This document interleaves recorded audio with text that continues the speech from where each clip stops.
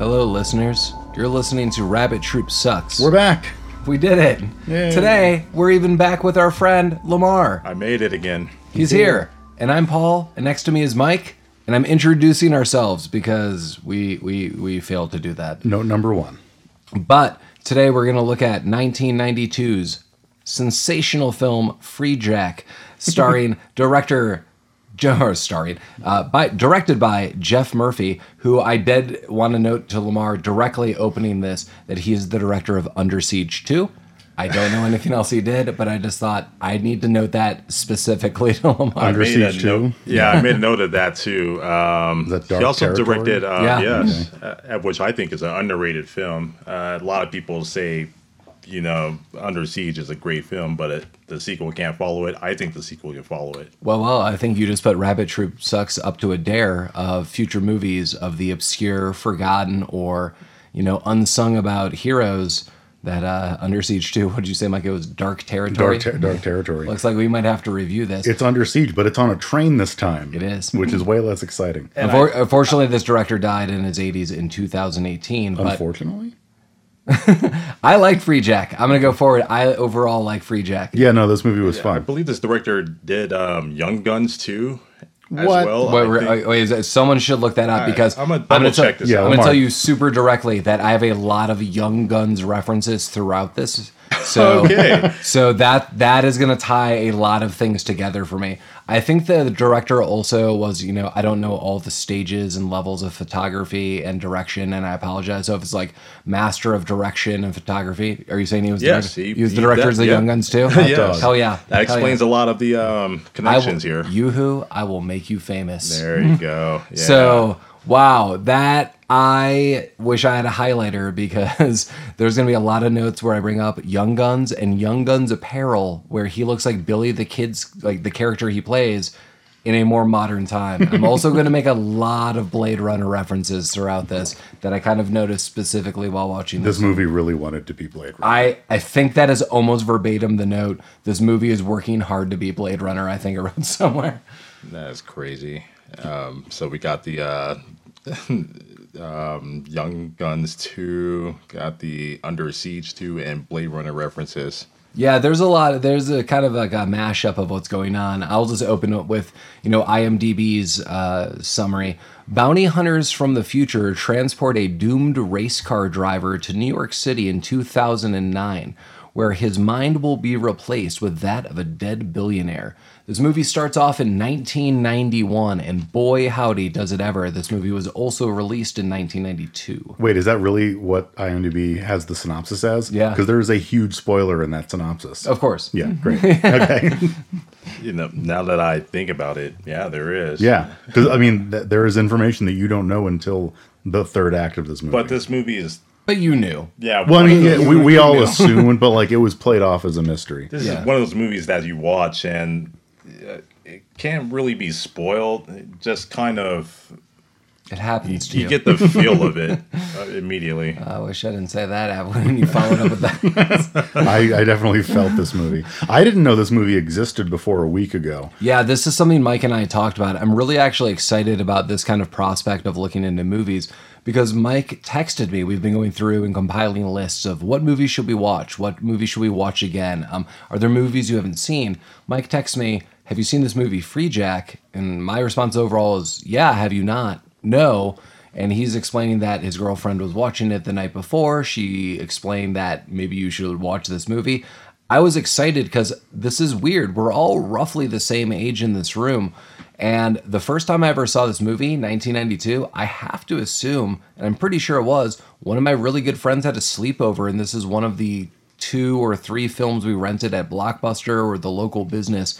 And I remember it was super weird. I have no idea how this did in the theaters. I have no idea if this made money, but I always remember it had this futuristic cover and like at a Blockbuster or whatever. You got to see it and someone rented this, and I absolutely have seen this movie a couple times in my life. But it kind of makes sense. So I was in the Midwest at this point in time. Lamar would have been in Colorado. And Mike, where exactly would you have been? So I was living in Maine at the time. And so I lived in the woods, kind of. Like, no, I mean, in a house, not like with wolves. But yeah, I mean, so our the town that I lived in, like there was no movie theater. There was a movie theater in the main town, which was a ways away.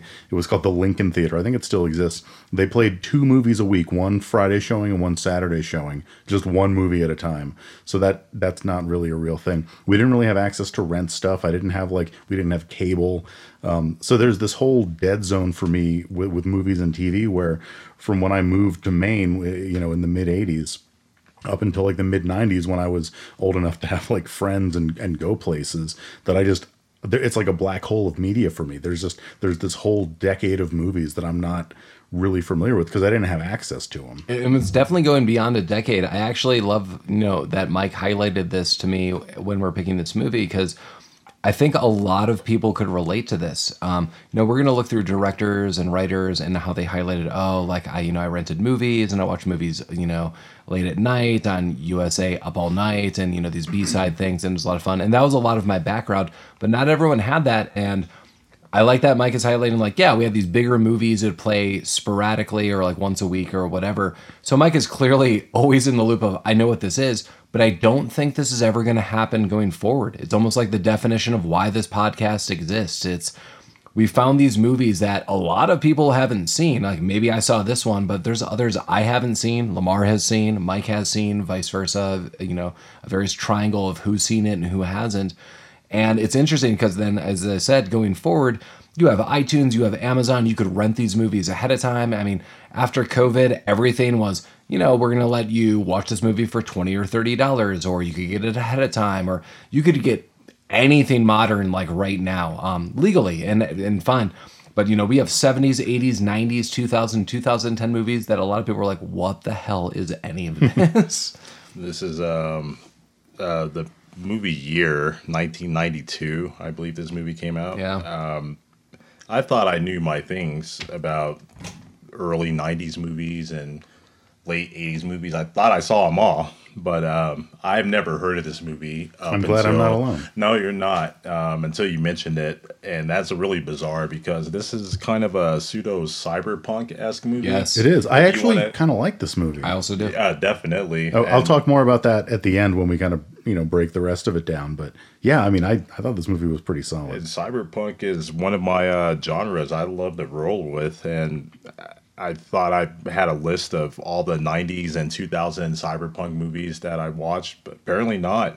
Freejack takes a lot from a lot of those movies and does more with it. And it has a big cast too. I have no idea how this movie escaped my gaze at all. And that's been one of Lamar and I's bonding moments for decades. The love of cyberpunk, absolutely. So the cyberpunk genre, definitely has become maybe a little more popular with newer generations with the recent video game, which has clearly had its ups and downs, as I've read. Dude, Shadowrun. Where my Shadowrun at? There we go. I mean, Shadowrun, anyone who plays Dungeons and Dragons and, has, sci-fi versions of it, Shadowrun is absolutely going to pop up. And in the video game series, yeah, cyberpunk is awesome. It's kind of the integration of technology into one's own self and, biology and the human makeup meets technology and then the future of it all. And it definitely comes from a late 70s, kind of early, maybe at the latest mid 80s gaze, where would it all take place? Like, what would 2009 look like? And Lamar's totally right that this is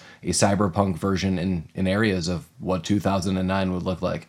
Spoiler, 2009 did not look like any of this. Yeah, I kind of like the aspects of cyberpunk of how 80s and 90s directors and writers look at it. So this movie was written in 92, but it's a look at what early 2000s would look like. And I just love the way directors handle it.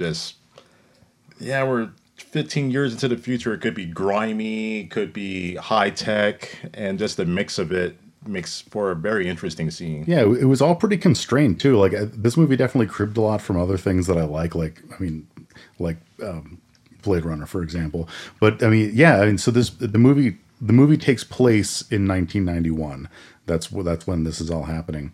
Or the past of the movie, and then 2009. But so we're 18 years in the future, and things are just like, there's no flying cars or jetpacks or weird shit. It's kind of like a pretty reasonable assumption about what 18 years in the future would look like. It reminded me a lot of Arnold Schwarzenegger's, Stephen King's written work, The Running Man, where it was very diverse. It was like there's this high class versus very, very, very low class. It seemed like middle class almost was non-existent. That's fair. Running Man is not a movie I would describe as constrained.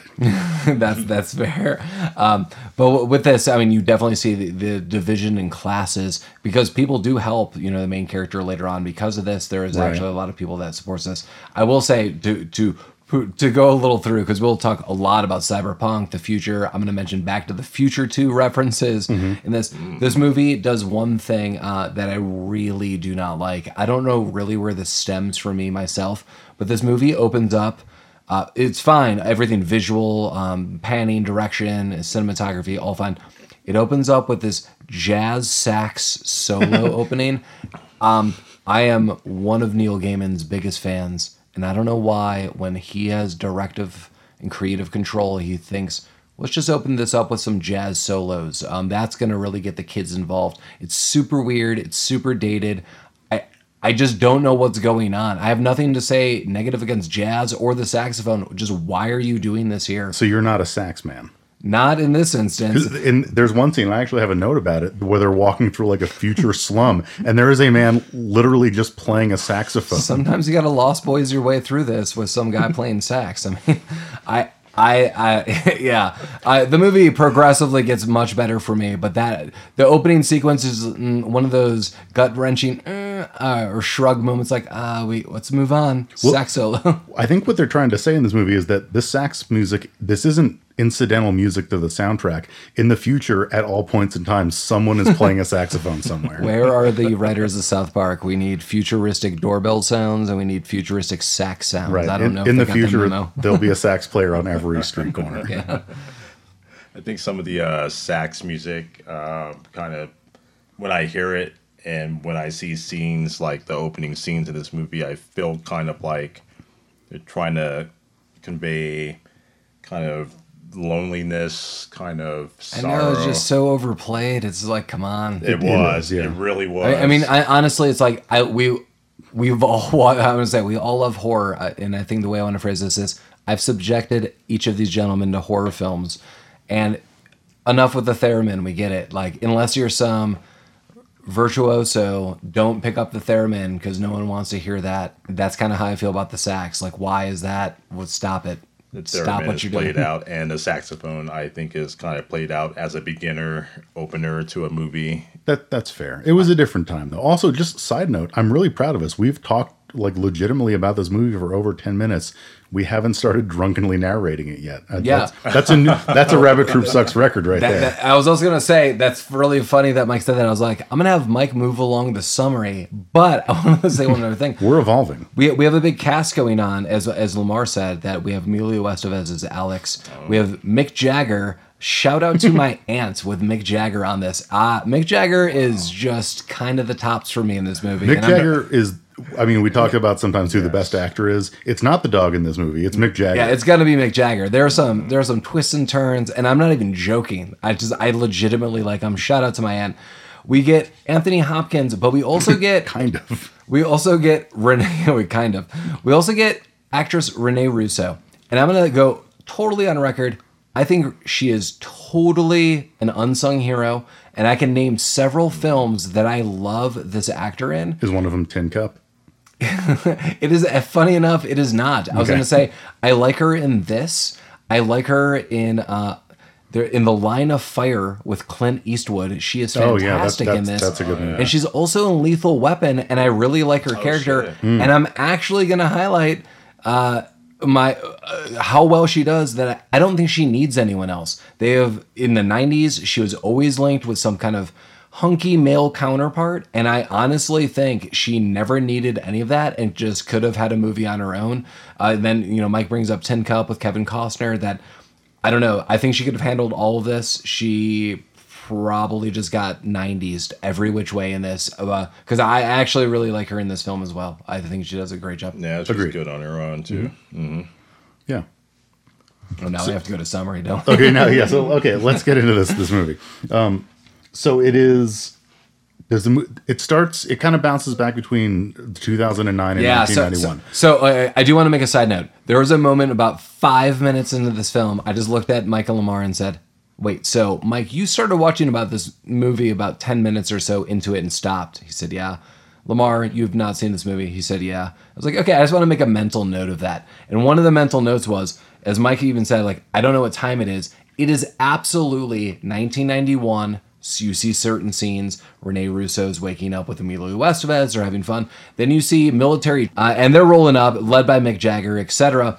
And there is no indication that there's a time difference. There's no indication of what's going on. It's one of the reasons it just seems super confusing that if you have not seen this movie, you would have no idea that two things are happening 18 years apart.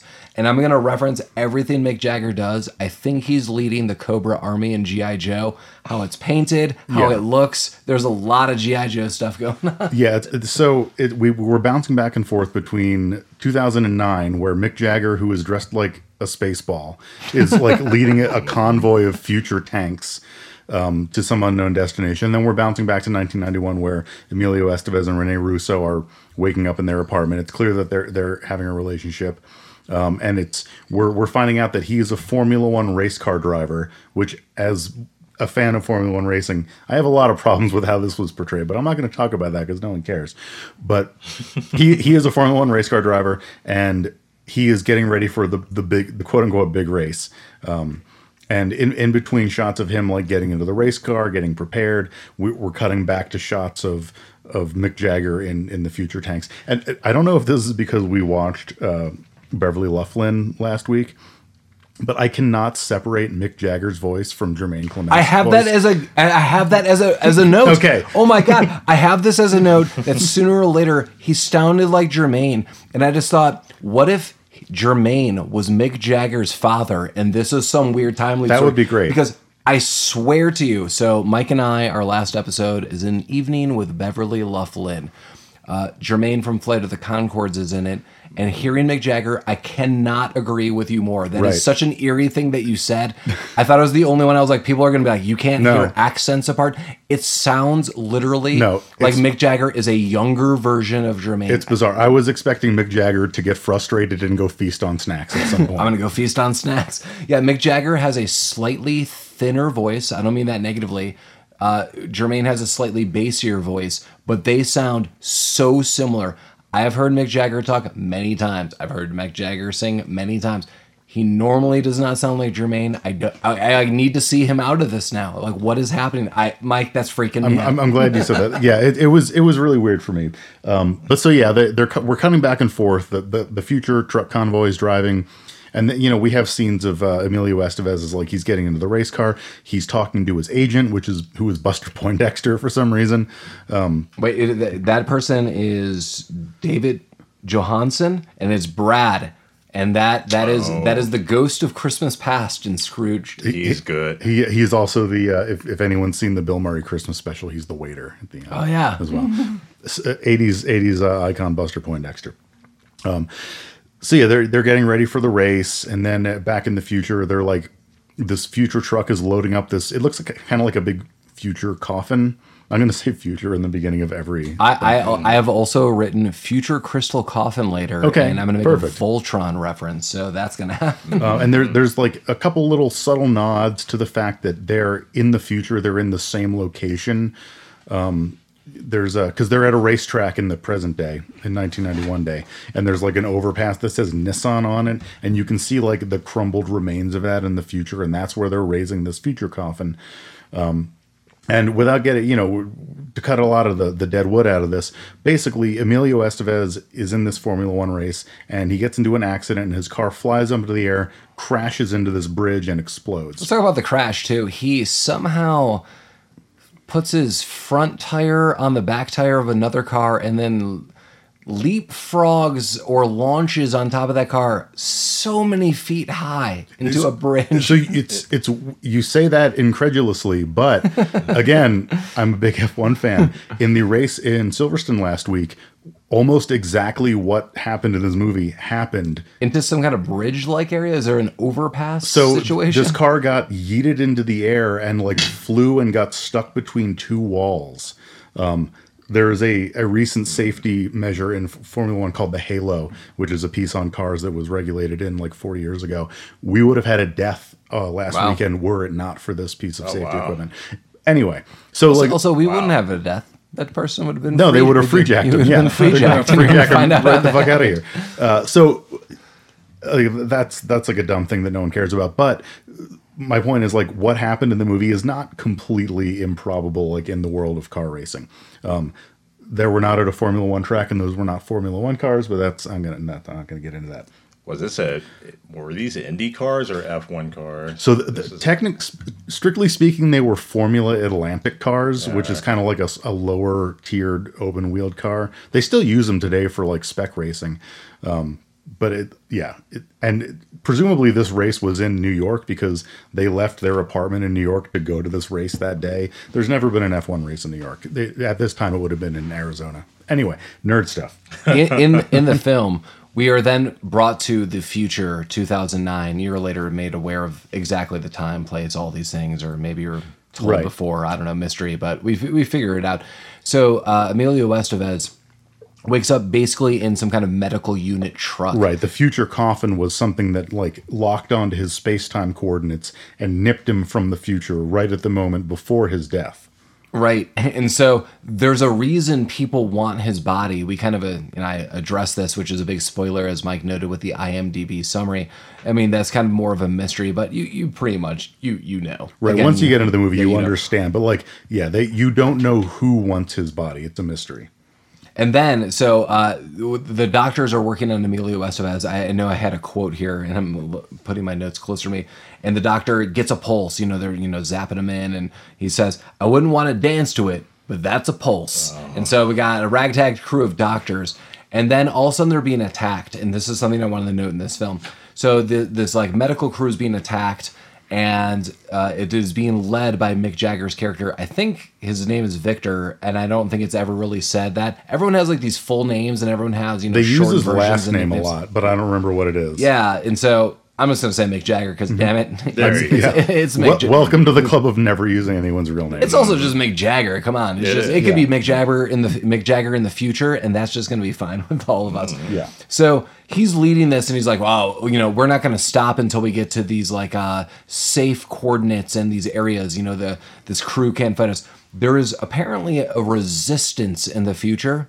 This is never really defined. Well, they do explain where these people came from later on in the movie. They do, but it's just really back and forth. And who exactly these people are, what are they doing? I mean, this would be actually one of my biggest criticisms of the film, but it's not me saying don't watch it. It's they should have fleshed this out a little more. It could have been kind of cool that you got a little more of this backstory.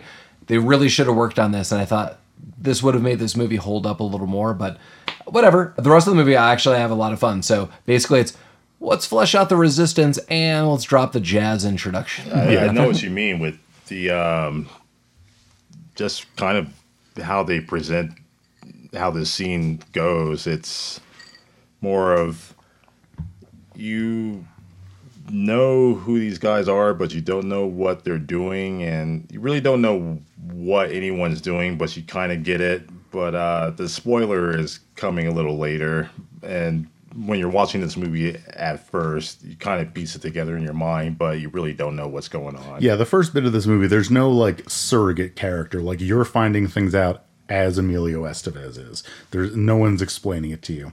Yeah, so he wakes up in the coffin. The doctors who revive him realize that he still has his memory, which was apparently not supposed to happen. So they come at him with this medical device, which it looks like the gravity gun from Half-Life, which is supposed to be like a precise lobotomization instrument, but it just has this like this weird rotating electric finger. Yeah, blue shocker. Yeah, blue shocker. And like Emilio figures out what's going on, and he like starts zapping people with it like it's a ray gun. It's almost not that he figures what's going on. It's just, I don't want to be electrocuted. Right, yeah, he just is, it's pure natural reaction. So yeah, then the resistance starts like throwing Molotovs at him. The convoy gets fucked. There's a hole blown in the coffin truck, and Emilio escapes. And Mick Jagger sees this and says, I was going to do an accent, but I'm not going to.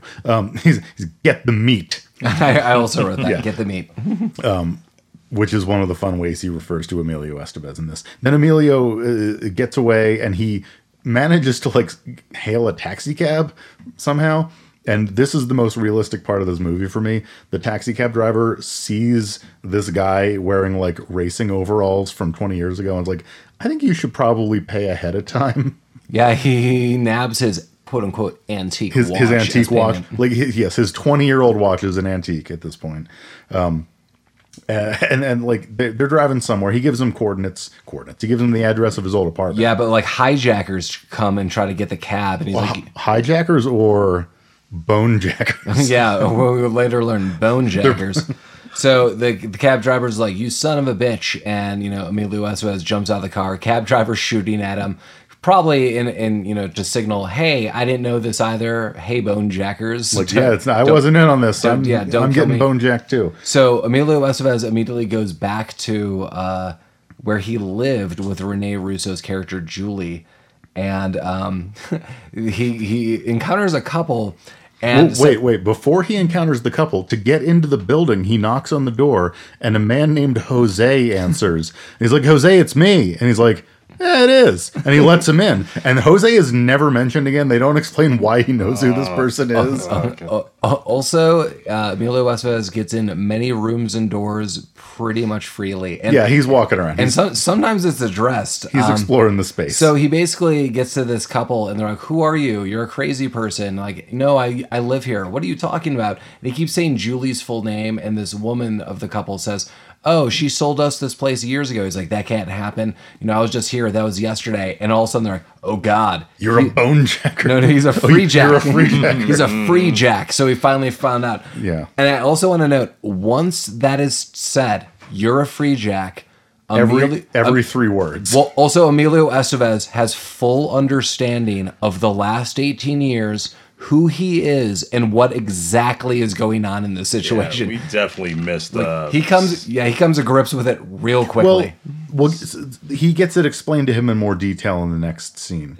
This scene just seems to just kind of know. Just like they told him he's a freejack, and he's like, something lights up in him like, oh, all this information it's just new to me now.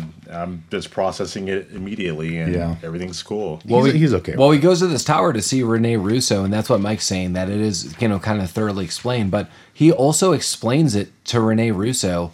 I'm this freejack. Like, the way he's explaining his situation is just like, all right, I fully understand what's going on. So I've been warped from the future. Like, no shock in any of this. Just like, hey, well, I got a freejack. He doesn't know he's been warped from the future yet. He gets that explained to him later. We're getting ahead of ourselves. That's true. Also, I got freejack. They took me into the future. He is adjusting to his future. He's freejacking. So a side note, and this for listeners at home, this is not for you. I skipped a page in my notebook, you guys. This is the saddest thing ever. So I just have 2 dead pages here. That is not part of my that OCD that I want to deal with. These pages got freejacked. Use that for another movie. A lot of future theft going on. So he the couple at the door says he's a freejack, and he goes, oh shit, you're probably right, and he pieces out. And now we cut to that's right. We cut to Rich People Tower, and we have Professor Buzz Hickey from Community. What's his name? Johnson, either in the movie or in real life. I don't know. Jonathan Banks. Yeah, Jonathan Banks. So he's also Mike from Breaking Bad. That really threw me off because I'd never seen him in anything else. I've never I've really seen him in Community. In Community, we mention Community almost every episode. Well, I love that show. Yeah, so Buzz Hickey's here. He looks like a sad dog all the time. Like, his eyes are droopy. And he's not happy about what's going down. We don't really know why yet. He's in a room with some other like suit, and they're talking about like, oh, the freejack got away. And they're talking to someone kind of off in the distance. Like, maybe you just want to use a different body.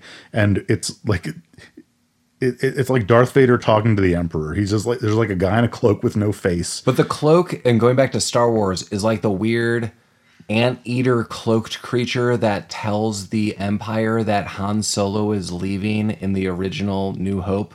It's like some little like me. He's running around and he tells like the stormtroopers. It looks like that. Look like that. But then this cloak guy is like, I don't want any of the body. I want that body. And then when he says that in a voice that we've never heard in this movie and we'll never hear again, it flashes to Emilio Estevez's face in the cloak. Yeah.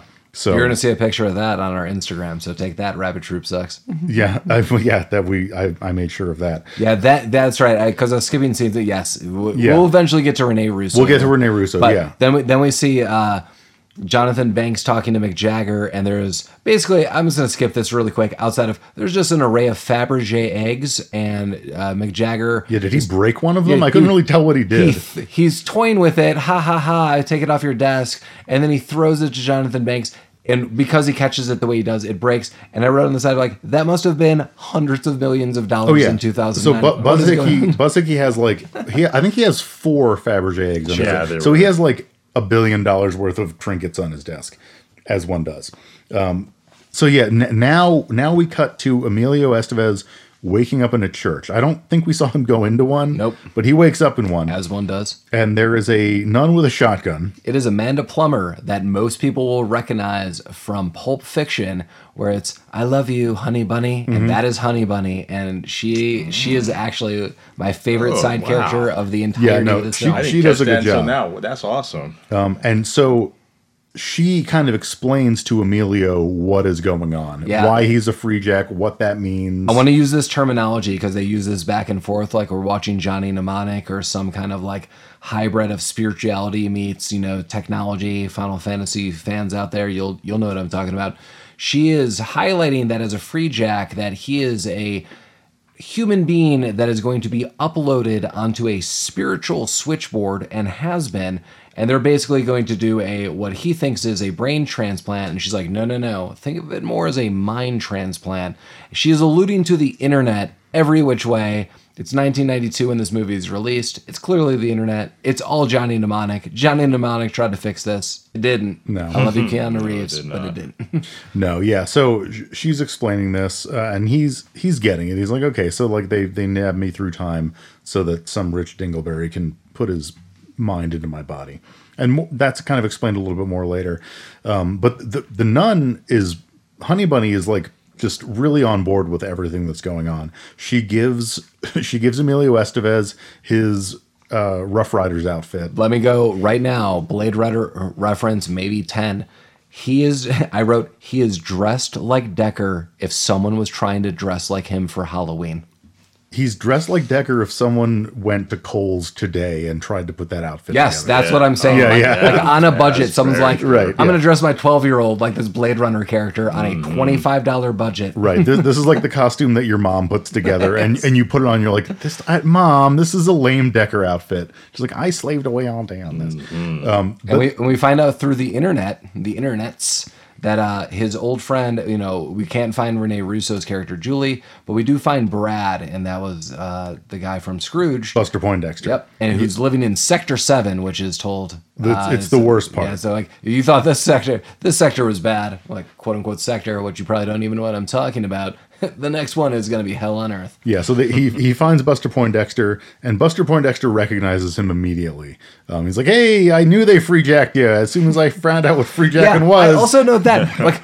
So he gets to this apartment complex, pulls a gun on him, sees who he is, and just immediately, 18 years after the fact, you're my buddy. I recognize you. I knew they freejacked you. I knew it the whole time. Great. Welcome back, bro. Yeah. Well, and he kind of elaborates. He's like, because this was his agent and his friend. He's like, after the wreckage, like they wouldn't pay your insurance policy because they couldn't find a body. Insure racers? Yeah. Like, well, I insure everyone because I'm a big piece of shit. I mean, but like honestly, I'm sure that every race car driver is insured. But we do find out he is a big piece of shit. I also have insurance. I'm sure most people do. But yeah, so he's definitely a big piece of shit. So yeah, he's like, as soon as I found out what freejacking was, I figured that's what they did to you. I've been waiting for you to show up, kind of. Yeah, that's okay. and so like he takes him into his shitty apartment in Sector 7, and Emilio is like, bro, your apartment fucking sucks ass. Actually, I love this apartment. Mike can explain it too.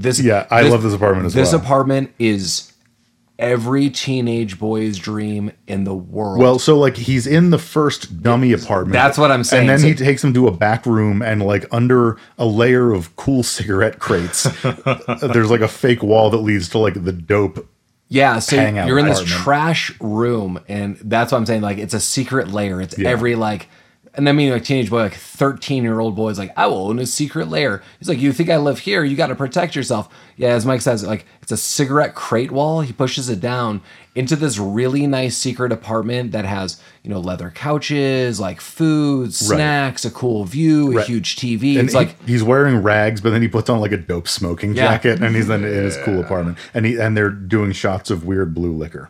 Yeah, Blue Liquor. This episode of Rabbit Troop Sucks has been brought to you by Blue Liquor. I'm drinking it now. Blue Liquor. And living. He's also was swishing it down with blue milk from Star Wars, and you know where that comes from. Thank you, that director. No, Thanks, I Ryan Johnson. I don't want that. Thanks, Ryan Johnson. Ryan Johnson, yeah. Son of a bitch. Oh God. So yeah, they're catching up. Now we cut back to Thank you. We're back to Renee Russo, and she's doing like she's a big time business person now. 'Cause in the future she's made it, and she's in a room with Buzz Hickey and like some other bros and some Japanese people, and Buzz Hickey's like kind of giving her shit about something, and she kind of defies him and speaks to the bigwigs in Japanese, and he can't understand, and the deal gets done, and he's like, you got the deal done without me or something. I don't know. This scene's stupid.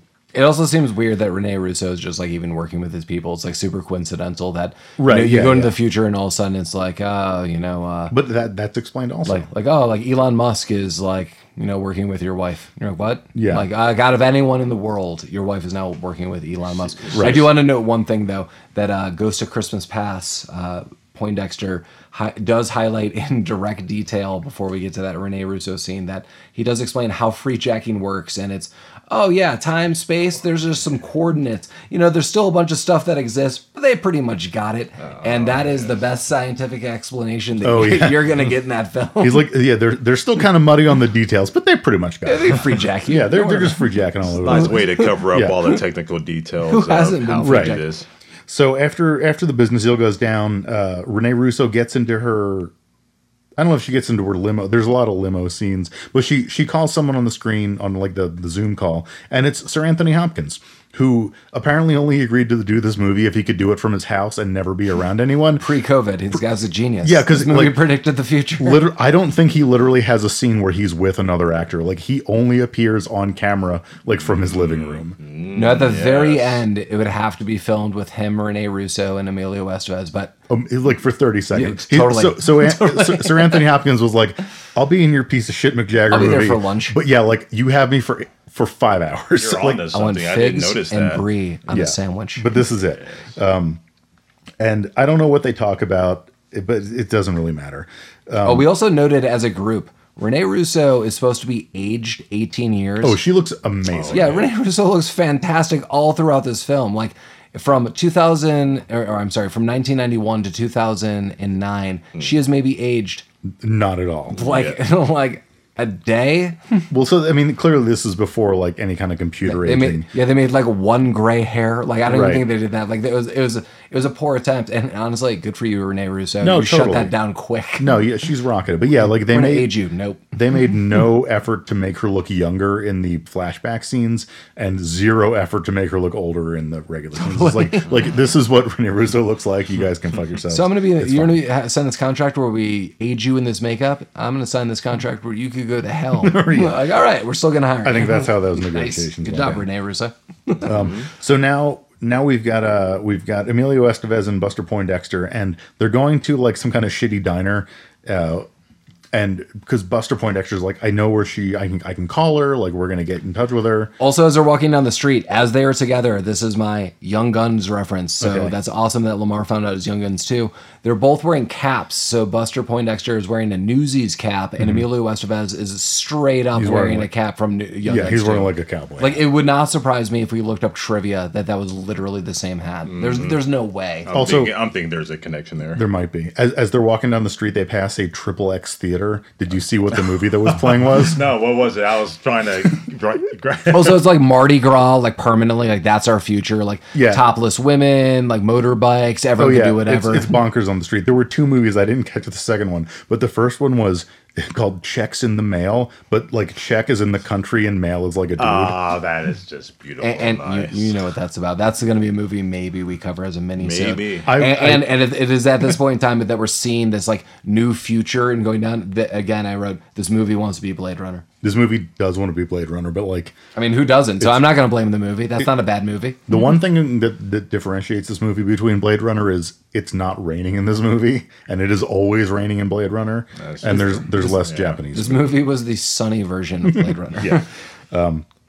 So they go into this diner, and so Buster goes to call he goes to call. Oh, they want to call Rene Russo. They want to call Rene Russo. No, I'll call her. He's like, I'll call her. Yeah. Like these phones in the future, man, you don't get it. Like they watch you, they hear you. Like it'd be weird. They're looking for you. There was a scene that we kind of glossed over where Mick Jagger like mentions to his little henchman that they've like uploaded him into the control grid or whatever. So if he ever gets seen on camera, gets recorded on a phone, like they can pinpoint his location. And Buster Poindexter presumably knows this, so he's like, "Don't talk on the phone; they'll find you."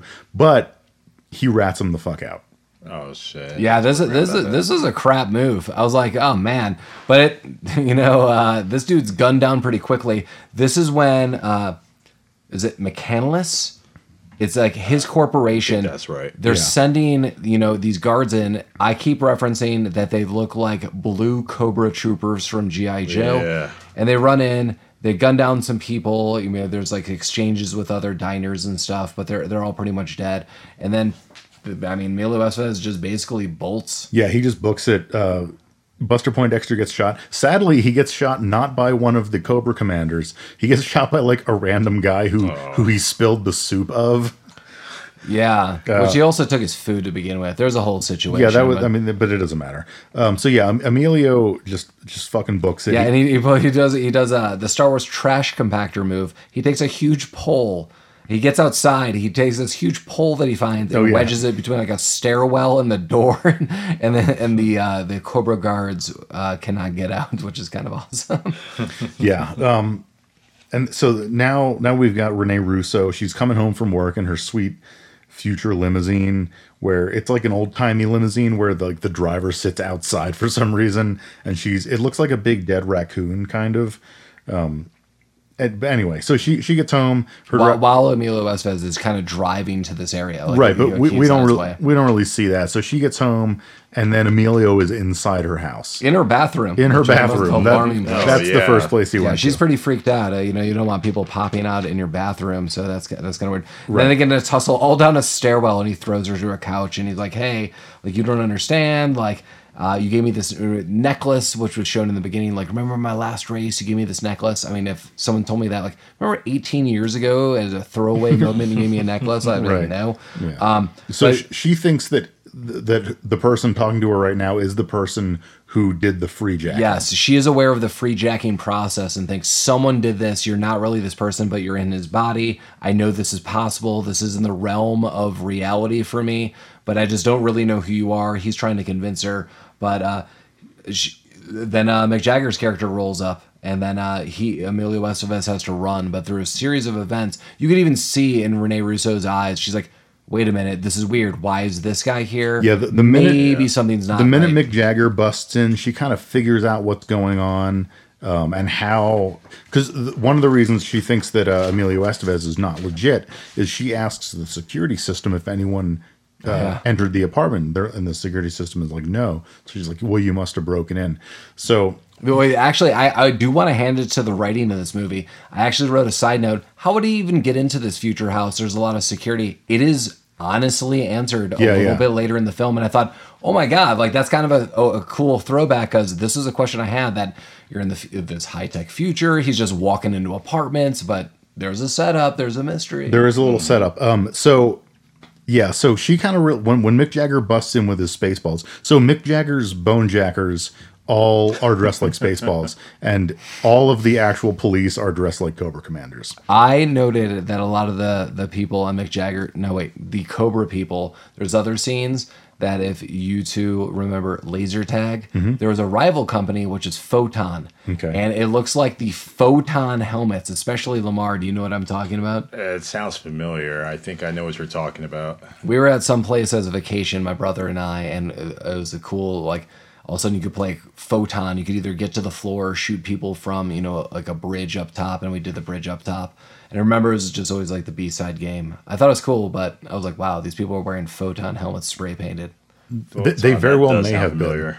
It's like in Mario Brothers, the movie, they have the Super Scope 6, and they just clearly spray painted black or something. That's exactly what it looks like. Yeah, it's kind of like this. But yeah, so Emilio Estevez, escapes.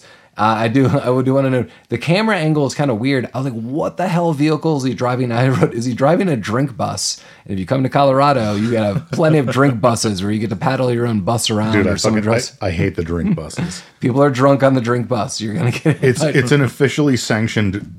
It's 20 drunk drivers controlling one vehicle together. I don't know how this is legal, but yeah, no. So, but it's not. Then you see, it's more of like the van with like a back compartment, and it's the champagne delivery. It's like car. A champagne delivery truck, and so this is kind of a fun. I don't know. In this future, there's like a weird mix of like old cars and future cars, which is probably accurate because I mean, there's still like cars. I drive a 20-year-old car presently, so and there, there's a span of years of cars. If you do live in Colorado, Mike drives a Model T. I drive a Model T. And he's known for that. I have a little Deuce Coupe. That's how I get to work. He just pops right out of it, starts hula hooping. And I do, yeah. When in my free time, I chase a hoop down the road with a stick, and I play jacks because I'm 150 years old. Yeah, but also a horse and buggy, which is also another mode of transportation that they are using in this. They did show that. They did, yeah. What the hell? Yeah. Like, hey, take our future bus, take our future taxi. There's a future taxi. I'm not going to knock how dated this is, but at one point in time, they showed a future taxi, and it looked like a rickshaw. And it was, so it looked like in real life, what they try to pass off as a future taxi, that a man had a molded cast on his chest that looked like a taxi, but really he was running like a rickshaw and pulling behind him a taxi wagon. Right. That is not the future that I want. That is not for me. So, referencing back to earlier, the taxi that Emilio Estevez gets in when he escapes from the bone coffin is like a 1950s. It looks like it's from Scrooge. Right. It looks like it's from Scrooge. And then the champagne truck that he steals is like a 1980 Ford F-150 with like a wooden shack on the back of it that is housing a bunch of champagne bottles. But it also has a laptop in it that Mick Jagger... The laptop. Mick Jagger immediately hacks into the laptop, and there's a chase that ensues while Mick Jagger and Emilio Estevez are just like quipping back and forth. And the best part of this is Emilio Estevez shuts the laptop, and then Mick Jagger, you see a pan scene to him. He looks like he's driving a red Cobra vehicle. It's like a sports tank, basically. It's totally a red tank that Cobra Commander would give you, and he hacks in just like Mike said, and it comically opens up. Imagine like shut the laptop, open the laptop. Yeah, Emilio cannot close his own laptop. Yeah, so he could spring load that laptop, open at any point in time, and he keeps saying like, you think I can't talk in the dark or whatever, and just keeps opening, closing. It's right, and so the two of them, as this high speed chase is going on between Future Tank and like a 30-year-old pickup truck. They're just back and forth. Like Emilio Estevez, like someone jumps on and he rams him into like a wall. He's like, never pick up hitchhikers. Yeah, I also want to note, this is a heavy foreshadowing into events I would have never seen. This is the budding moments of a friendship between Mick Jagger and Emilio Estevez that Emilio Estevez tries to shrug off for the rest of the movie, but Mick Jagger's like, dude, we're totally besties here going on. Yeah. And I don't know how this starts, but this is a thread through the rest of the film. They're bonding. At one point, Emilio Estevez says, "You couldn't catch the clap in a whorehouse," and then laughs at his own joke very loudly. Yeah, that'll be a good time. Yeah, and then he says to Mick Jagger, "How am I doing?" And Mick Jagger goes, "Not bad." One of the first times that they actually meet where they're just talking back and forth, and like you said, yeah, they're bros. Friendship. They're bros now. Friendship is happening. There's a respect there. I try to kill you, and when the culmination of this is we get to a bridge where Mick Jagger's like, "Whoa, you can't get past this," and Emilio Estevez opens the door and just jumps off what looks like the Brooklyn Bridge, and then it appears to be some kind of sewage, or there's it's all toxic. He says something like, "If you drink any of that, I'm out of a job." I mean, like indicating that like the river is so polluted that if he inhales any of that water, he's gonna die. we record these podcasts usually pretty late at night, and I think we need to come up with like a new measuring stick for how the quality is going to be, how coherent we are. And tonight, I noticed as we were just refilling our drinks, I'm going to crack one open right now. Tonight is what I'm going to call a full bottle podcast, where as a trio, we have gone through an entire bottle of unnamed alcohol. I noticed that. It can be named. It can be named with a sponsor. Tin Cup Colorado whiskey that I don't believe is made in Colorado. I was told that it was partially the water was from Colorado. I've heard that as well, but I also don't believe that they're like carting water to wherever they're making this. If you get Freejacked, I believe in it. They're Freejack in the water. Right out of Colorado. Mick Jagger has a truck underneath the waterfall in Colorado, and he pulls a lever, and the water gets transported to like Kentucky or wherever they're making this. But anyway, Tin Cup, American bourbon, Frontier bourbon. Is Bullet Frontier bourbon? That's Bullet. It's Bullet. Bullet. You said blank alcohol. Bullet or Tin Cup. Yeah, you're giving them too much credit. If you want us to continue these conversations, you could reach out to us and be like, "Hey." Yeah, if you are a representative for a moderately priced brown liquor, you get in contact with the Rabbit Troop Sucks. We'll drink it. We'll put it in there with the sponsorship, and then you just went full broad. Well, we have a bottle of Bullet right next to that bottle of Tin Cup. That's true. That's right. And if this podcast goes any longer, we're gonna have to break into that. Damn. This could be a 2-bottle podcast. Oh man! And that's when you have to turn us off, because no one knows. No one knows what we're going to be saying. That's when you're in like hour 15. Like we watched the Lord of the Rings extended marathon. This is the director's cut of this podcast. So anyway, let's just get back into it. Okay, so Emilio Estevez jumped into some kind of river. He jumps into a river. And pop out. He's there, and he pumps out. Yeah, we get some. I can't remember what he's listed as, and I have it written down somewhere as some Eagle guy. I think. Eagle guy. I have notes about this guy. Eagle guy. Eagle guy's weird. So yeah, there's a guy. He climbs up onto a dock, and there's Eagle guy is sitting on the dock. We'll get to why he's called Eagle guy later. And this man is eating a rat. Well, it doesn't look like a rat. It just looks like a plate of meat. It didn't look bad. It's it looked all right. I was making some barbecue. Looks like barbecue. And he's like, "You look like shit, bro. Are you hungry? Do you want some of this?" And Emilio's like, "Yeah, I guess. What are you eating?" He's like, "Oh, it's dock rat." He's like, "No, I don't think I want dock rat." He's like, "No, it's great. It's all about the sauce. You got to have the right sauce for the dock rat." Sauce is also like really put off specifically. It's like, how could it be dock rat? No, it was river rat. River rat. Yeah. Yeah, it was like, yeah, how could it be river rat? Like he looked at him longingly with this weird, I've had years of experience, and only certain people would eat river rat. I don't know what's going on. Ordinary rat is different, but not river rat. So then this guy goes in. I don't know. I don't even know what the fuck they're talking about. But this guy, Eagle guy, goes into this weird eagle metaphor and about life and what's going on with Emilio Estevez. America and eagles. And he's talking about like an eagle flying home to like his family or whatever. The one quote that I wrote down from this in my notes is, and this is narrated by the eagle, is like, "What the fuck? It's a drag being an eagle."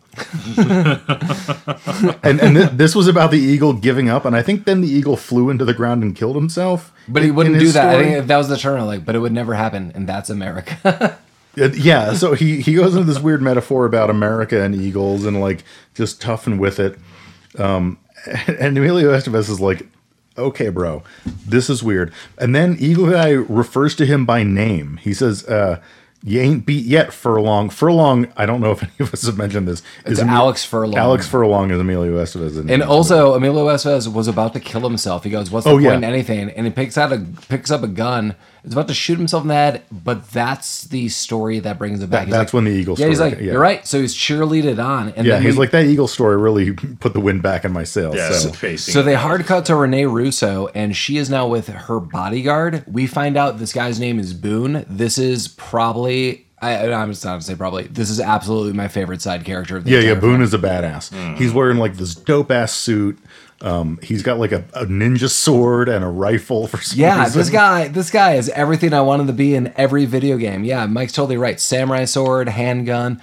You also think he's maybe up to something the whole time, and I'm going to spoil it right now. He is not. This dude is locked in. You think he's like he's out to get someone, but he's not. He's there for the like the backstory of this movie, the prequel, is Rene Russo hanging around with this dude and just ninja assassinating their way up the corporate ladder. Yeah.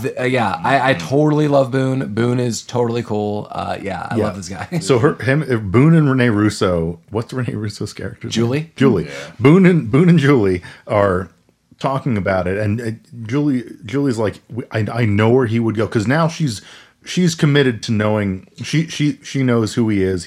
She believes, and she's bummed that he's on the run. So she's like, Boone, I know when he's upset where he would go. Like, you got to help me out. So they go to like a hobo camp. I don't know why Emilio Estevez was hanging out in hobo camps in 1991. That's where you go. Well, like it's not like they go to like a place. She just walks to like a hobo camp, and that's where he is.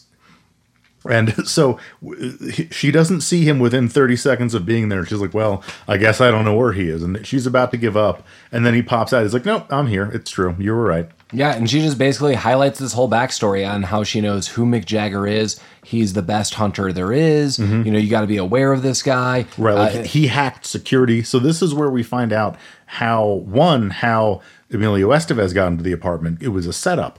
Mick Jagger opened up the security so they could just walk right in. Yeah, I love that was addressed. I actually thought that was really solid writing. Mm-hmm. Then we see, Emilio Estevez look almost to the cityscape, and he sees that he is wanted for $10 million. Yeah. And the scene definitely reminded me of Running Man or Blade Runner. It's this huge high-tech video screen. And I do like the playful banter. Rene Russo's like, you're not worth that much. He's like, oh, really? And they're like, you they're are back. 18 years later, she's not married. She's not with anyone else. She has just been waiting for 18 years, because when you freejack people, you never know what's going to happen. She's career-focused. That's true. But yeah, every time anyone looks to the skyline, it is immediately Blade Runner. Yeah. Minus flying cars. Minus the flying cars and like the oil derrick flames. Right. If they could afford it, they would definitely put it in. If they had the budget for it, yeah, they would have. You knew they wanted to. I have a couple quick scenes that are at a club bar, and Rene Russo has some kind of contact. Yeah, they meet her contact because they go to this place because this place is on the fringe. Oh yeah, and then Alex gets drunk, and Mike noted as we were watching this, is he taking some kind of truth drug? Because he asked for this drink from a bartender guy. He's like, here, take this. And then this newscaster comes over and starts asking him questions, and he is just opening up freely. I'm a race car driver. I'm a freejack. Yeah, it was really weird. Like, the bartender walked up, because he was sitting at the bar, and the bartender was like, so first of all, the bartender had a drink in his hand when he walked up to him. He was waiting for this, and he said, "This big moment. Do you want a drink?" And he's like, "Yeah, fuck it. I'm in the future. Why not?" And he hands him the nondescript blue liquor again, and he drinks it.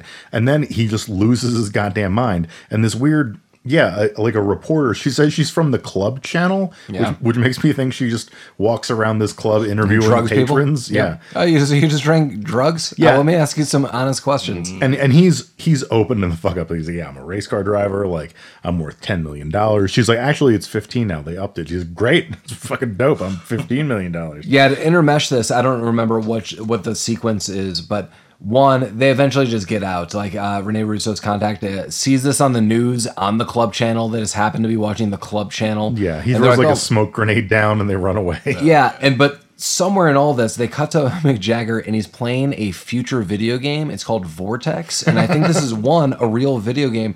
And two, it looks like it's 1982 Atari. Like, what the hell is the future of video games? So glad you wrote that down. I had no idea what that was. Thank you. I mean, I don't know if that's a real video game, but that's what he was playing. I thought that was a real video game.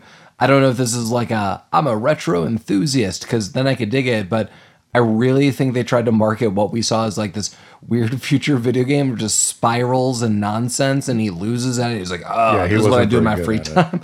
That was a non sequitur to just Mick Jagger hanging out. Yeah, the future spent all their resources on freejacking and blue liquor, and they didn't have time to advance video games. Yeah, also the video game that he was playing in 2009, if you bought that as a 99-cent app, you just got ripped off. But like this would have come on your Nokia phone from 1997. That probably still works. Your Palm Pilot? Yeah. Yes. So they escape the club, and now they're back in what is the friend's name? Like Blake or Dingus? I don't know we talked about it. That guy. Yeah, someone told Sherbet? me it's Sherbet. So they're back at Sherbet's apartment, and his apartment is decorated with like giant paper mache feet and hands for some reason. Yeah, that's weird. Like, you know, Emilio and Sherbet are talking, and Rene Russo goes to like the bedroom to call. It's Mark. Mark, okay. Oh God. No, I think Sherbet's better. So do I. Rene Russo goes to the bedroom to call Sir Anthony Hopkins, and she's like, you got to help me out. Like, here's the thing: who freejacked him? Like, what's going on? Sherbet. And Anthony Hopkins is like, I can't, I don't know. It's like, it's all classified. Like, I can't tell you. Because I presume, like, I think what we're led to believe at this point is that Sir Anthony Hopkins' company, the one that Rene Russo works for, is the one that does the freejacking. Yeah. But it's all, it's all confidential. No one knows. There's like a HIPAA thing. But as Rene Russo is asking him questions, she's getting suspicious with his answers. So this is where we kind of get the first glint that maybe Sir Anthony Hopkins, who again is on a TV screen and has not yet been physically in this movie, that he might be up to something. Again, going back to Community, isn't this how they put together one of Abed's movies, that they just spliced everything together? Yes, yeah, exactly. And then speaking of Community, we cut to Buzz Hickey, who is in his like future office, and somehow he has the nun. He has what's her name? Baby doll, Honey Bunny. Honey Bunny. He has Honey Bunny. Like, this woman was never mentioned again. Somehow he knew that she talked to him, that something went down. So he has Honey Bunny in the office, and he's questioning her. And then this is the last time we see Honey Bunny. That is true. This scene goes absolutely nowhere. It's very weird. Now we've got Renee and we've got Emilio. They're in the limo. They're going somewhere. We don't know where, but they're going to like take care of some business. And she gives him back the necklace. Throwback. She gives him back the necklace. With his necklace. So now it's like we trust each other. They park somewhere. Do we know where they're going? Was this explained? I'm trying to look at it in my notes too. Like I actually, they are just driving around and kind of just explaining the situation. Right. There's a lot of exposition right here. But they end up going somewhere. They park somewhere. What's the driver's name? Is it Boone? Boone. Yeah. Boone gets out with a samurai sword. With a fucking samurai sword. Yeah. And they're walking somewhere away from the car. Yeah, I don't remember where they're going, but I do have part of the dialogue that Emilio Estevez is with Boone, and this is one of my favorite lines. And so again, it kind of just led to believe that everyone's going to fake you out. Yeah. And it's kind of now led to believe that maybe Emilio Estevez and Rene Russo, they do have a bond. But still, like, everyone else is against this. This is weird. They're dragging people in and out of the future and the past. And Boone's walking with them, and I kept thinking, this guy's going to turn on you. There's a $10 million reward. Right. But he doesn't. He doesn't. This is why I love Boone. And Boone basically highlights, there's this huge group of people that are rooting for you. And this makes me think this is the Running Man again. That there's this, huge like homeless community and underclass community. And, they're all rooting for you because you didn't ask for this. And, you represent them. And he's like, here's the thing. And, Emilio Estevez is actually playing it off. He's like, well, okay, like, whatever. He's like, no, here's the thing. My grandmother is one of those people. And as long as you make her smile, you know what? I will basically die to protect you. He says, I'll always stick with you. And totally does. He totally does. And this kind of leads to understanding of a subplot that isn't really explained or shown. But after that weird reporter talks to him in the club, and this is broadcast, and the world knows that Emilio Estevez, former race car driver, was freejacked. He's become kind of like a folk hero. Like, it was like he was like Robin Hood. He's like Robin Hood. Like, the underclass are rooting for this guy to get away because like the rich are just freejacking people left and right. I don't know if do we explain why the freejacking was taking place? Rich people who want to extend their life will freejack. Yeah, he's going to Mr. Burns you. He's going to Mr. Burns you. To harvest your organs in a much more efficient way. But I almost said BoJack Horseman. Bone Jacks? We'll get to the Bone Jackers, yeah. But Buster Poindexter explained, he's like, we can't use people from now, otherwise they just abduct people, but like Earth fucking sucks now, so like these people have like lead poisoning. Like everyone who's alive now who's poor and would be would be freejacked, we can't use because their bodies suck. And Mike had this earlier on. I don't remember what the exact quick cut is, but we see Mick Jagger again, and that's when I noted, wow, this guy actually sounds like Jermaine, just like a younger voice than Jermaine. Was this the scene where he's like eating M&Ms from like a future pill dispenser for some reason? Yeah, probably. Yeah, okay. I try to note scene to scene, and sometimes I just don't mention things because I'm like, it's like that. It's like person eating snacks. I'm like, no one cares. He's feasting on snacks. but more importantly, it was, wow, this guy sounds like Jermaine. He does sound like Jermaine. So yeah, like Boone and Emilio are walking to where the fuck they're going with a samurai sword, and the limo explodes, and then we've got Mick Jagger there with his Spaceball bone jackers. I think it just might have been Mick Jagger was after them, and then they had to just like pull off the road and just make a run for it. Right, but then like there's a secondary assault team who we don't know who hired them, but we can assume. And the bone jackers are like, oh shit, there's other bros here. And the other bros are like, oh fuck, there's bone jackers. Always bros and bone jackers. And there's this huge battle. Things are exploding. Bone jackers versus the other guys. And Boone is samurai swording people. And Boone is sword in hand, handgun in hand. This is the ninja move that I wanted. Damn it, Boone, I love you. Mm-hmm. But some guy pops up and pops a shot right into Boone's side. Yeah, Boone then stabs him directly in the chest, which is awesome as hell. And one of his final words is, "Keep my grandma smiling." I told you, this guy until the end. Like this is the mercenary you wanted. Yeah. Rene Russo, you hired at the absolute best. Yeah, he was the best. Yeah, he sends Emilio on his way after he stabs this guy. Says, "Keep my grandma smiling," and then like as the bone jackers are closing in, he pulls out a grenade and just blows everyone up. Yeah, I said he blowed up the photon police that were tracking him because again they're wearing these weird photon helmets. He did, yeah. So now the B Squad and Mick Jagger are both like they're kind of after each other, but also after Emilio. Oh, we skipped one thing a while ago. I'm just remembering now. It was kind of a very quick cut, but when Rene Russo met her contact, Mark, he's like, you know what? You probably should just tell your boss what's going on. Mark was the contact. Is it Sherbet? Sherbet, okay.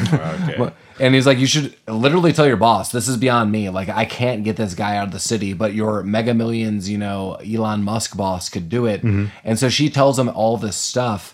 As I think we alluded to that, but she opens up for all these reasons. And now we kind of get back to maybe this guy wasn't being super honest about the situation. Yeah, he was probably not. Spoiler, he's not. He's not, no. The battle kind of concludes. The Bone Jackers and Emilio and the B Squad, they're all shooting each other. Emilio electrocutes one of the Spaceball-looking guys. That was fun. And then... So then Mick kind of corners Emilio, and they talk it out. And this is like phase 2 of them becoming bros. Yeah, so Emilio Estevez wasn't like he has basically a gun to Mick Jagger's head, or he has the upper hand with a gun. Right, but they're talking it out. And he's like, "Why didn't you kill me before?" And he's like, "It's hard to make friends in this business." Yeah, like they're. I love Mick Jagger in this movie. They're getting to know each other. And I think Mick Jagger is this. I think this is why I love him. He's like, this future is my present. But it's really crappy. Screw this. Who's this guy? This guy seems cool. I hate all these people I live with, but this guy from the past is dope. Let's hang out. I think that's pretty accurate. Yeah, I love it. I love Mick Jagger's character. He was comfortable with working for the other guy, but he meets. He was like, I was working for money until I met a friend. Yeah, right. Yeah, exactly. Yeah, exactly. So I love it. So Mick kind of gets the upper hand here, but then he says, "You know what? I'm going to give you like a head start to escape." So Emilio Estevez just like kind of cheeses it out of there, and then. All of a sudden, from behind him, there's the big red sports tank. Yeah, the big red Cobra hiss. The Cobra hiss, and he starts shooting the gun at it because he has a gun still. And then Renee pops out of the little hatch, and she's like, "Bro, get up in this tank. It's me." And then they contact Jonathan Banks, who's like, or they contact the major corporation, and Jonathan Banks answers, "Come in. I'm going to help you with this. I'm going to offer you safe passage. Trust me. You'll know what's going on." And so simultaneously, this is also a neat moment. That Mick Jagger and his entire crew are like, wait, what's going on with this? Like, where's Emilio Estevez's character going? They're like, he's driving right into the lair of the belly of the beast. Yeah. And Mick Jagger's like, I like this guy. This guy is so cool. Mick Jagger and his whole crew. So, like, spoiler, and you'll see this, come to pass. Mick Jagger and his entire crew were like, I love this guy so much. Let's just go have his back. Like, and they will eventually do this. Yeah. But I just love the turn of events with Mick Jagger and everyone he works with.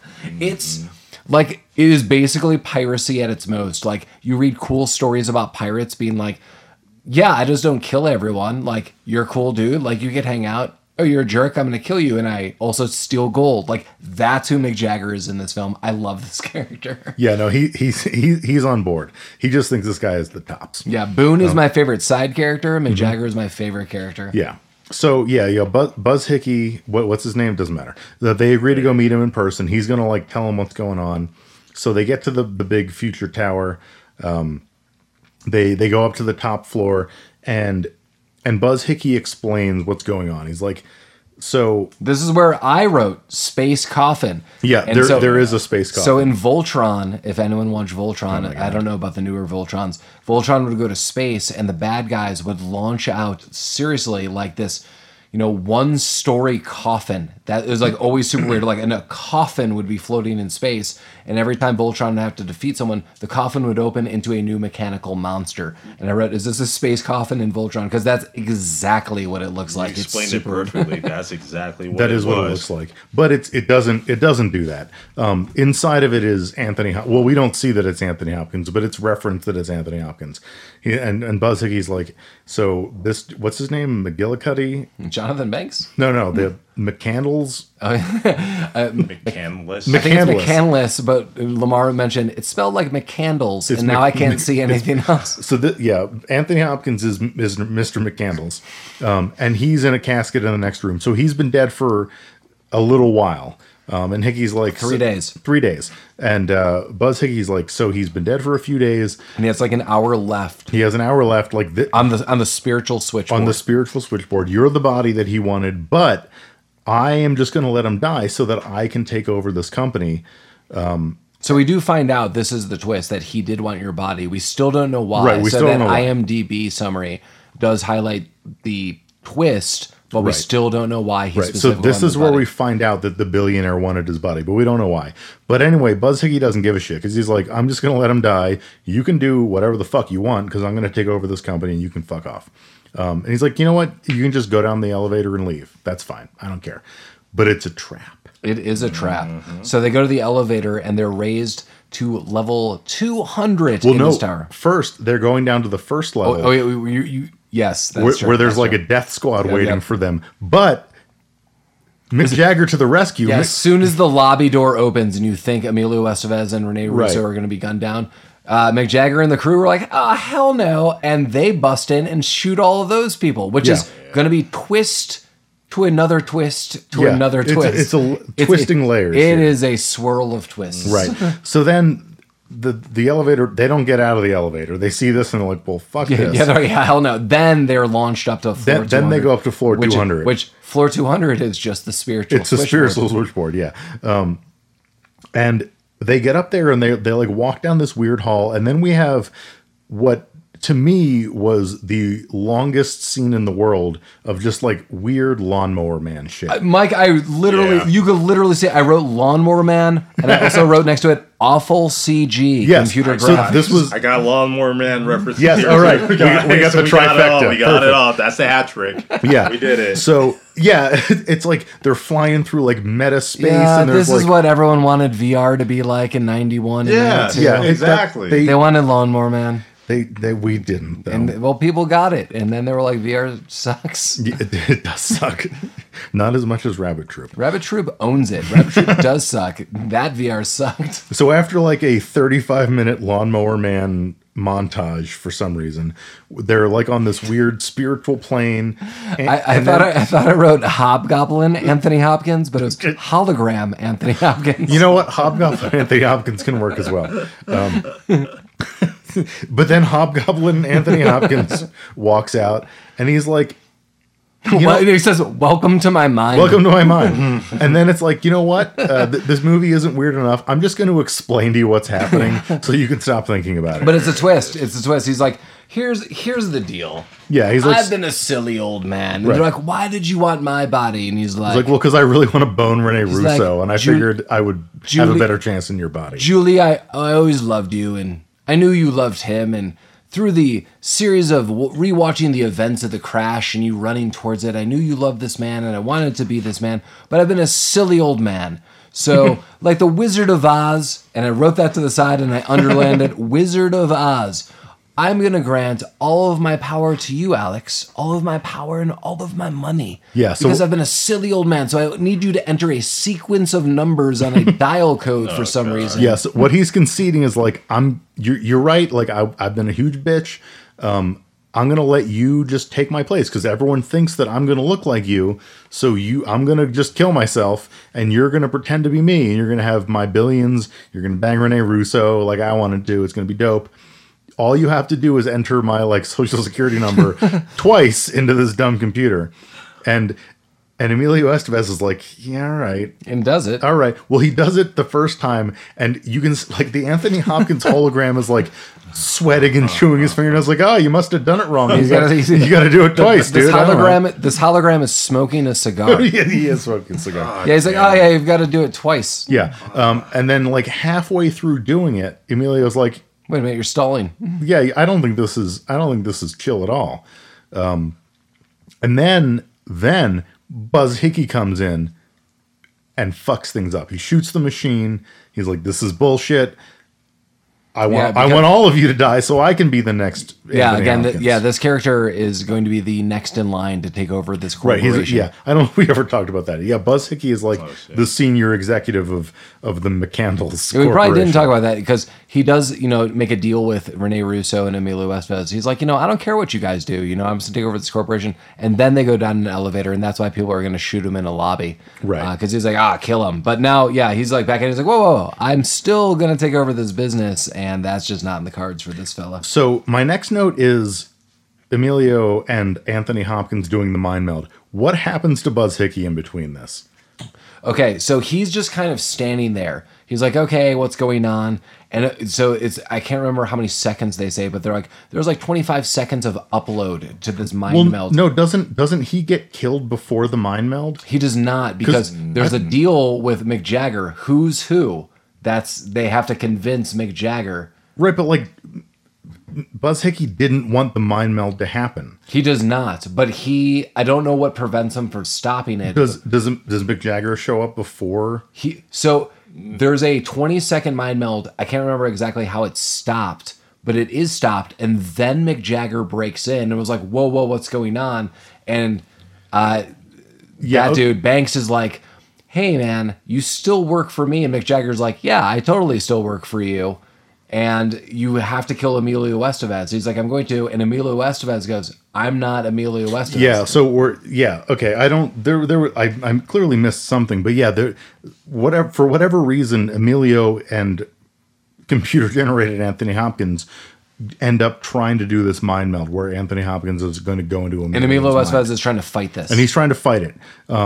But some amount of seconds, there was a quote unquote like mind meld, and you don't know what's going on. Yeah. And so now as an audience and everyone, we're thinking who's who. Right. We don't know who's who. And Emilio Estevez says like I'm McCandles, like whatever, and he's like, how can you prove that? Right. And he's like, you can't kill me. I'm your boss. Like Banks is my employee and you're my employee. Banks is saying you're his employee. I'm McCandles. Right. It's the classic like who's who. And Mick Jagger like references some random nerd who's in the room. Like you, science guy, like which one's which? And the nerd like, I don't know. Like it happened for 20 seconds. It could be anything. Yeah, he's like super dorky too. He's like, I don't know, sir. Like, oh gosh, golly. Golly gee willikers. I couldn't tell you. Like, we're running like $100 billion operation here. Right. But like, this is day one for me.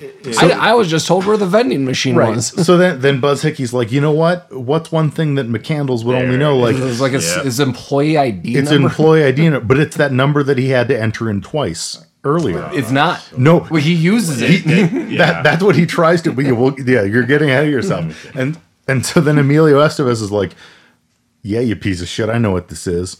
Yeah, because I'm McCandles and I'm going to reference this number, and he starts reciting this number. Yeah, and Banks is like, "No, you don't." And it starts off really. So we all laugh. Right, it's all three of us in this room. He's like, then Mick Jagger's like, "Tell me the number." So he picks up this like hand coded machine. He's like, "I'll enter it." He's like, "Tell me the number." Six. Yeah, He goes, it's 6. And then like 30 seconds. Yeah, there is a huge pause on this. We're all looking at each other like, is it one? Your employee 6? Would you not be employee 1? And then there's like 14 more numbers. Like 6, 2. I know that's the next number, but then he speeds it up because Banks is like, oh no, and it's 6, 2, 4, 5, 3, 7. And Mick Jagger is entering it. Mm-hmm. He's like, you are correct. You are correct. You are McCandles. And then they gun down this dude. And then not just he, but everyone in the room shoots Buzz Hickey. They were done with that guy. They were done. Mm-hmm. So now Emilio Estevez is McCandles. Yeah. As far as we know. And he looks to Rene Russo like, you must wear a better dress. Right. I'm taking her and we're getting out of here. You don't look hot enough. And then they go down to they get into like this weird Model T Ford. Yeah. It's like the most old car in the world. It's also, I'm wondering what the time lapse is here, because there's going to be about, in a second, a reveal to Rene Russo. Yeah. But she had to get a dress. She was fitted for a dress. They put her in a dress. Also, they probably had lunch. There's probably like 5 hours. Rene Russo believes that he is McCandles. Yeah, that's why I'm saying this. Yeah. There was probably 5 hours of them together during this dress. And that's why I was like, they probably got a lunch. They got some iced teas. They had an afternoon nap. Like now they're in this car. Like they've only now like. It was like that one moment was like, I'm McCandles, to now. Apparently, that's the last time any of these two have seen one another. Right. So they get into this car, and Emilio / McCandles tells the drivers, like, I'll drive this time. So it's just him and her in the car. And then they drive out of the rich people complex, and it's like ambush by Mick Jagger. All of his hiss tanks are there, and all of his Spaceballs. And Mick Jagger. There's like dune buggies too. There's dune buggies. A ragtag crew of people. It's like a weird paramilitary assembly. Mick Jagger walks up to the window of this old car. Yeah, he's like, oh, well, I knew you would mess up one day. Right, like you slipped up. McCandles can't drive. And it's like, it's looking to be like this, oh shit, big reveal. Then he's like, you'll have to do better next time, bro. No, yeah, he tells Rene Russo's character, because it's kind of reference like, you're gonna have to tell him to act the part better, because he's like, I know you know, and I know Alex knows Emilio Estevez, but Rene Russo doesn't know. She's like, whoa, what? You're Alex? He's like, yeah, of course I am. Yeah, and then so, the whole time. And then like I could have told you for 5 hours. I was getting dressed the whole time. Right, she's fucking stoked. Emilio and Mick are like bros again. I love it. I actually understand Mick Jagger's perspective as a character. It's everyone I worked with has been a horrendous a-hole, massive asshole. And with all that said, I'm done. If you're my boss, you don't care what I do. Hell yeah. Check in, bro. Like, we're totally friends. We're going to run this world. There should have absolutely been a sequel to this film. I can't. Is there any other sequence after the? Like, no, I don't think so. Like, that's it. Yeah, it's like Rene Russo is like, awesome. We're gonna. She's like, are we gonna really do this? And he's like, hell yeah. I mean, they have like $1 billion, $100 billion, and an army at their disposal. There may as well have been like a 3-way freeze frame high five. That's how this movie ended. Yeah, it was awesome. Mick Jagger, again, my favorite character. Boone, you were my favorite side character. Mm-hmm. Boone did a good job. And we should have stayed after the credits. Did we see any after credits? I don't think there was anything. There was not a jazz outro, but it was like definitely like may as well have been. Like some weird like hair metal band. It was like, wow, we're done freejacking. Yeah, there was no freejacking song, which I feel like was a missed opportunity. But so I just want to get this out of the way. Like, one, I do really like this movie. I thought it was fun. It was fun. Like, all of the acting was actually pretty solid. It was dated. It felt dated, but it was fine. Like, if this movie was made with like today's money and not in a dumb way, I think this is a good movie, because I think like the plot is pretty sound. I think it's kind of interesting. Like taking people from time. Like, I don't know. I feel like if this was remade, they could be done pretty well. Well, Mike, you and I were talking before we met with Lamar. What was the Christopher Lambert film that he's in some maximum security prison? It's shit. It's not Soldier. It's I remember you mentioned this to me before. Someone should look this up. I'm gonna look it up. You guys talk, because I know there's a sequel that doesn't have him that I have never seen, and that should totally be on our obscure list. But that the movie that Mike is looking up, this just kind of puts in a time frame for me that these are the movies that my friends and I would like rent like 4 or 5 at a time and have sleepovers, and I was much younger and various other Fortress. things. Yeah, Fortress. Yeah. Hey, we could do Fortress. We could do Fortress 1 and 2. Hell. But this kind of puts it in a time context where, there's a lot of fun films, but yeah, some of the CG, the editing, it's with those graphics, that is, it's just really rough. It's really dated. But was this movie fun? Yeah, I said, a couple of things along the way that I didn't like. The jazz sax opening I didn't like. There's a couple of things that I thought needed to be fleshed out. But was this movie fun? Yeah, like all the references that I noted. Back to the Future 2, Running Man, Voltron. What else do we have on the Blade Runner? Clearly, all those things, like, they're clearly homages to all these films. Are they successful? No. But would I watch this movie again? Hell yeah. Like, I told Mike actively, I was excited to watch this film. I was excited to watch it as well. And yeah, like, to reference some of the other kind of cyberpunk movies that we've talked about throughout this episode, Lawnmower Man for one. I think Johnny Mnemonic came up as well. Yeah. What's the Denzel Washington vehicle that we were talking about watching with Russell Crowe as the bad guy? Oh, Virtuosity. Yeah, we could totally watch So, that. like, out of all the kind of like weird cyberpunk shitty CGI movies of this era, like, this movie isn't stupid. The plot makes kind of sense, unlike Johnny Mnemonic or Lawnmower. I mean, Lawnmower Man is a Stephen King thing, Yep, right? short story. Which sucks, like most Stephen King. Well, one thing I really like about Emilio Estevez's character, I feel he almost has a superpower. And hear me out, because this is really to his benefit.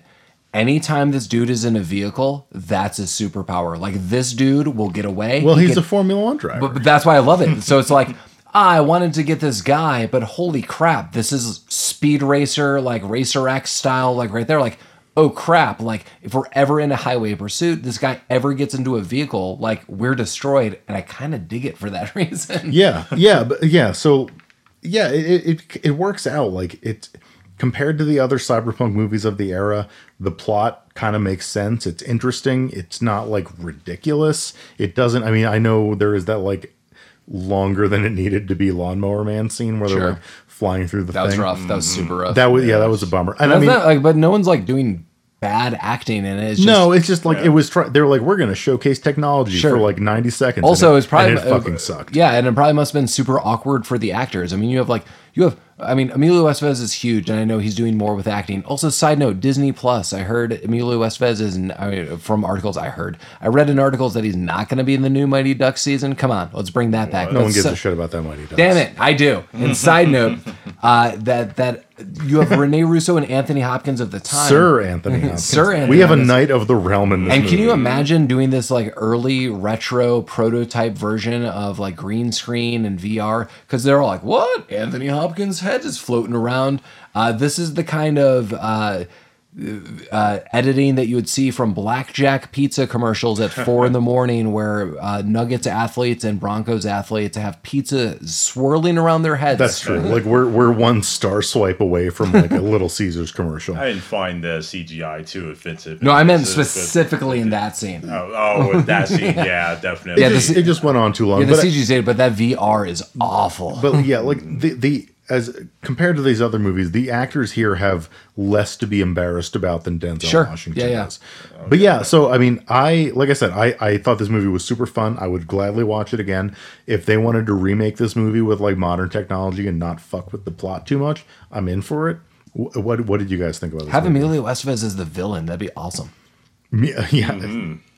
Switch roles. Yeah, Lamar. Like as Anthony Hopkins, you mean? Yeah, that'd definitely be super fun. Lamar, what are your final views on this film? I've said I've liked it start to finish. I had a couple quips with it, but nothing huge. I thought it was a lot of fun. This movie was, I agree with you guys, it was good. A lot of fun for a cyberpunk early 1990s movie that kind of portrayed what 2009 would be like. I just wanted to make a reference that this movie is based off a book by author Robert Sheckley. The book is called Immortality, Inc. Okay. This book was written in 1958. Whoa. It's not really a book. It's more of a science fiction magazine article, just kind of short stories. Okay, you are selling me on this every which way. So it's not based on a Philip K. Dick novel like every other sci-fi movie from the 90s was? I did write down Philip K. Dick because there's a lot of references that I wanted to point toward Total Recall. Mm-hmm. Yeah, I mean there were some scenes, especially the cars. Some of the cars that were driving around. Very Total Recall totally cars. reminded me of Total Recall. I do want to note in the future podcasts that episodes that Lamar is definitely a huge fan of Philip K. Dick and Isaac Asimov, and we should definitely get something one of those people have done definitely for a Lamar episode. Thank you. We're all definitely. in this room, a lot of Dick fans. Okay, I'm not a big. That's good. I'm gonna turn that into my ringtone. Yeah. I also want to mention that Douglas Adams, he gained a lot of influence off of Sheckley's writings, and I think this might be one of the books that he got some reference of. Douglas Adams, The Hitchhiker's Guide. I don't know if you can find a connection to the two movies, or the two books, but it'd be interesting to see. Oh, I mean, now that you said this book was from the 50s, I'm sure this book is infinitely different. But I like the idea. I'm sure that the main focus is still holds up and is what they're going for. Yeah, just the whole being a cyberpunk fan, I was instantly in. If you're not a cyberpunk fan, you can probably look at this movie and say, this is a little cheesy. What is this? You're not who you're supposed to be. I don't know. There's a little body transference, like mind transference that you get in the science fiction. So I think a big science fiction trope is, yeah, one way or another, you wake up, boom, where the hell am I? Something's happening. This is not right. You later find out you're not even in your timeline. Yeah. How the hell do I run and get the hell out of here? I am in for that story in any kind of context. Yeah, I think that's the kind of story that's kind of portrayed here, just with different elements. Good story overall. Well, Lamar, last time, last time you were here, I should say that. Last time you were here, we did Disorderlies. Based on the first time you were here, you were like, we should do Disorderlies, and we did. Yes. Do you have any movies that you are wanting to do in the future? Is there anything that's coming to your mind right now? Off the top of my head, no, especially after watching this movie. It's just everything's just... I want to kind of watch Total Recall right now. Damn, Lamar just got Freejacked. But my mind got Freejacked to Total Recall. Dude, I love Total Recall. That's one of my top 10 movies, probably. Maybe 15. I don't think we can... it's too good. Exactly. Yeah, like it would just be like a gush fest on Total Recall. But thinking of movies that are kind of similar to this that not many people know about...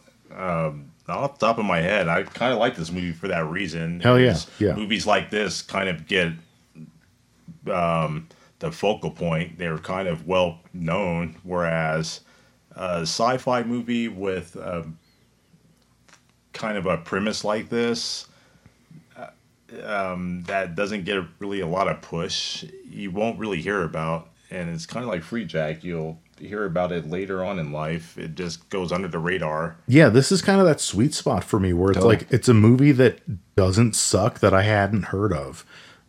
We should totally do Fortress and go through movies like that. I feel that. Okay, I've never seen Fortress, but I'm. Oh really? Yeah, no. My God, we've totally got to put Fortress on the list. But get ready for some weird. I'm gonna do accents. I love it. I will do the whole thing in Christopher Lambert voice. We are 100% gonna look up Fortress in the future and find out how to watch it. DVD, Blu-ray, some kind of streaming service. Well, yeah, all of our movies are viewed legally. Yeah, I am super excited for this. Yeah, we just did Tubi to watch Freejack. Yeah, it was on Tubi. And then next, I think it's going to be another Tubi watch. Yeah, before we exceed the runtime of the movie for this podcast, let's get the administrative stuff out of the way. And before we do, I was going to say Freejack again. Before we do Fortress, we will do another movie. Yeah. So as always, you could contact us at rabbittroopsuckspodcast@gmail.com or go directly to our website, rabbittroopsucks.com. The next movie we'll be covering is Highway to Hell from 1991. This stars Chad Lowe and Christy Swanson and has a crazy, crazy array of guest cameos, which will totally reveal. This movie is bonkers. There are I'm going to spoil a little bit. There are 4 Stillers in this movie. And I thought I dreamed this movie at one point in time, which I'll reveal in the next podcast, where I didn't even know if fully that movie was real. But yeah, we're going to look at Highway to Hell. And, Lamar, as always, thanks for joining us. Yeah, thank you for having me. I think Fortress is going to be maybe the next time we get Lamar on, but let's try to find that down. But as always, recording from Denver, Colorado, we just want to say hey, and Rabbit Troop sucks. Rabbit Troop sucks.